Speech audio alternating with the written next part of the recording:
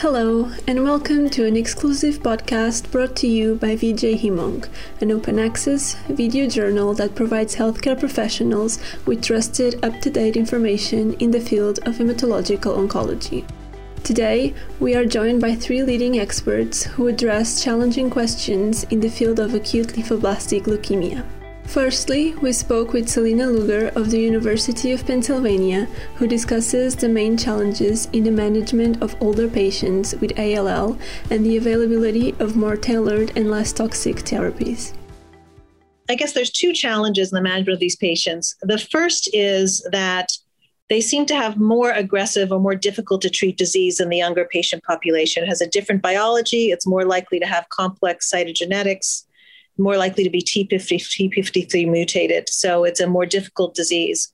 The other is that they are more sensitive to toxicities of the cytotoxic medications that we've traditionally used for ALL therapy, which relies on multi-agent chemotherapy and exposes the patients to a lot of risks of treatment. So although this patient population makes up the minority of patients who have the disease, it makes up the majority of patients who die of complications of its treatment.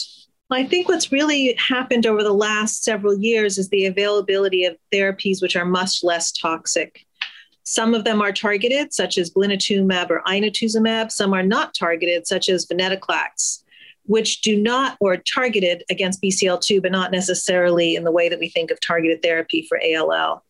And those agents do not necessarily work alone as optimal therapy for ALL, but if we use those together with lower doses of chemotherapy or in sequence, such as inotuzumab followed by blinatumomab, which is being studied now upfront for elderly ALL, or mini-hyper-CVAD with inotuzumab alternating with blinatumomab, there seems to be excellent outcomes in terms of likelihood of being able to administer full doses of chemotherapy, high likelihood of remission, and very low morbidity and mortality in remission or with initial therapy. And I'd say that the disease that highlights the benefits of the non-cytotoxic therapy the best is probably the Philadelphia chromosome positive leukemia, where we now have data of dasatinib and blinatumomab leading to excellent remissions and 2-year outcomes. So supporting the non-cytotoxic therapy having excellent results in this patient population. Secondly, we are joined by Sarah Tajan from the Children's Hospital of Philadelphia, who outlines the diagnostic testing modalities currently available for Philadelphia chromosome-like ALL. Identifying patients with PH-like ALL can be quite tricky. We have learned that most of the fusions that we see in patients with PH-like ALL are cytogenetically cryptic, so they can be missed on conventional testing. We've spent a lot of time, I think now, optimizing FISH probes for some of the major PH-like 3' kinase fusion partners. So genes like CRLF2, JAK2, EPO-R, and then the various ABL class fusions involving ABL1, ABL2, CSF1R, and PDGFR beta. So this is actually a very helpful test modality for identifying these patients, at least on initial suspicion, within about a week's time. We've also spent a bunch of time optimizing the potential for flow cytometry of the thymic stromal lymphopoietin, or TSLPR, surface antigen that's encoded by CRLF2 gene. The CRLF2 gene rearrangements are the most common type of PH-like ALL that we see. And that can help us to identify patients with potential PH-like ALL within about 24 hours. Of course, detailed molecular testing is really needed to confirm the precise PH-like kinase fusion, in particular with identification of the 5' partner gene. And so we're using a lot of RNA-based fusion platforms now to identify the specific kinase fusion involved for these patients. That testing is a little bit more time-consuming and takes often 2 to 3 weeks to identify, but is probably the most useful testing modality that we currently have. In pediatrics, we are currently using, at least in North America, something called a low-density microarray screen, or LDA. This helps us to identify patients who have a kinase-activated gene expression profile consistent with PH-like ALL. It will also help us to pick up patients with PH-positive ALL and a couple of other subtypes. I will caution the audience that this is really a screening test that we've used in the Children's Oncology Group. group to help us to identify, the approximately 15 to 20% of pediatric patients with PH like ALL who merit the more expensive downstream molecular testing. And it's probably not a necessary tool for adult patients, for instance, but is really just a helpful screen for us in pediatrics because it's quite rapid with a turnaround time of about 48 hours, and it's quite inexpensive at a cost of about $60 US. Finally, David Marks of the University Hospitals Bristol NHS Foundation Trust discusses post-transplant interventions to prevent and treat relapse in patients with ALL. To look at them in more detail, if you have a person who's about to relapse, you have early evidence of relapse at, say, the molecular level, the first thing you would do is withdraw their immune suppression, and in the hope of enhancing a graft versus leukemia effect. The overall evidence is that this is not an effective strategy.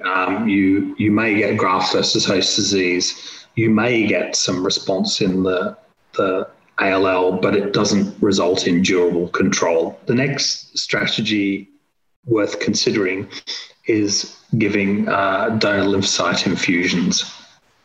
And we have a bit of data from that, from our recently concluded trial, UCAL14. We did about 250 reduced intensity transplants. And for the patients who had molecular relapse, we gave them donor lymphocyte infusions. And what we found out in moderate numbers of patients is that about half of them responded. But again, it was disappointing in terms of long-term control. We had very few long-term survivors. And this is not really new. We've never really felt that donor lymphocyte infusions produced durable control. The therapy of choice for post-allograft relapse is CAR T cells. So if you're under the age of 26, we have a licensed product, Tisagen Leqlicel, that can produce good survival at 2 years, about 50% disease-free survival. That unfortunately leaves people over the age of 26 who do not have a licensed product. There's a number of trials. There's trials of Autolus, of Kite, and of Celgene, and hopefully those trials will result in CAR T cells coming to the market for that group. There's some data from University of Pennsylvania showing efficacy, but there was also more toxicity necessitating fractionating the dose. Another thing to mention is of Philadelphia positive disease using tyrosine kinase inhibitors, and they can be very effective therapy. If you institute a TKI at the point of molecular relapse, or of course give it prophylactically, these are both effective therapies, and there was a German group study showing that. I think the other thing to mention is second transplant. So this is not something that our group have done very much of because we don't really see good evidence for it. Some people are doing it now. Will use targeted therapies post-transplant and try and get the person back into a molecular remission, then do a second transplant. But there really is a paucity of data showing that you can do this and cure patients. In particular, the Jemima group, they haven't published these data, but in quite large numbers of patients, they have less than 5% survival. However, with the advent of targeted therapies, it's certainly something to consider. Thank you for listening. To keep up to date with the latest Hem/Onc news, visit vjhemonc.com, and don't forget to follow us on Twitter @vjhemonc to get involved with the conversation. See you next time!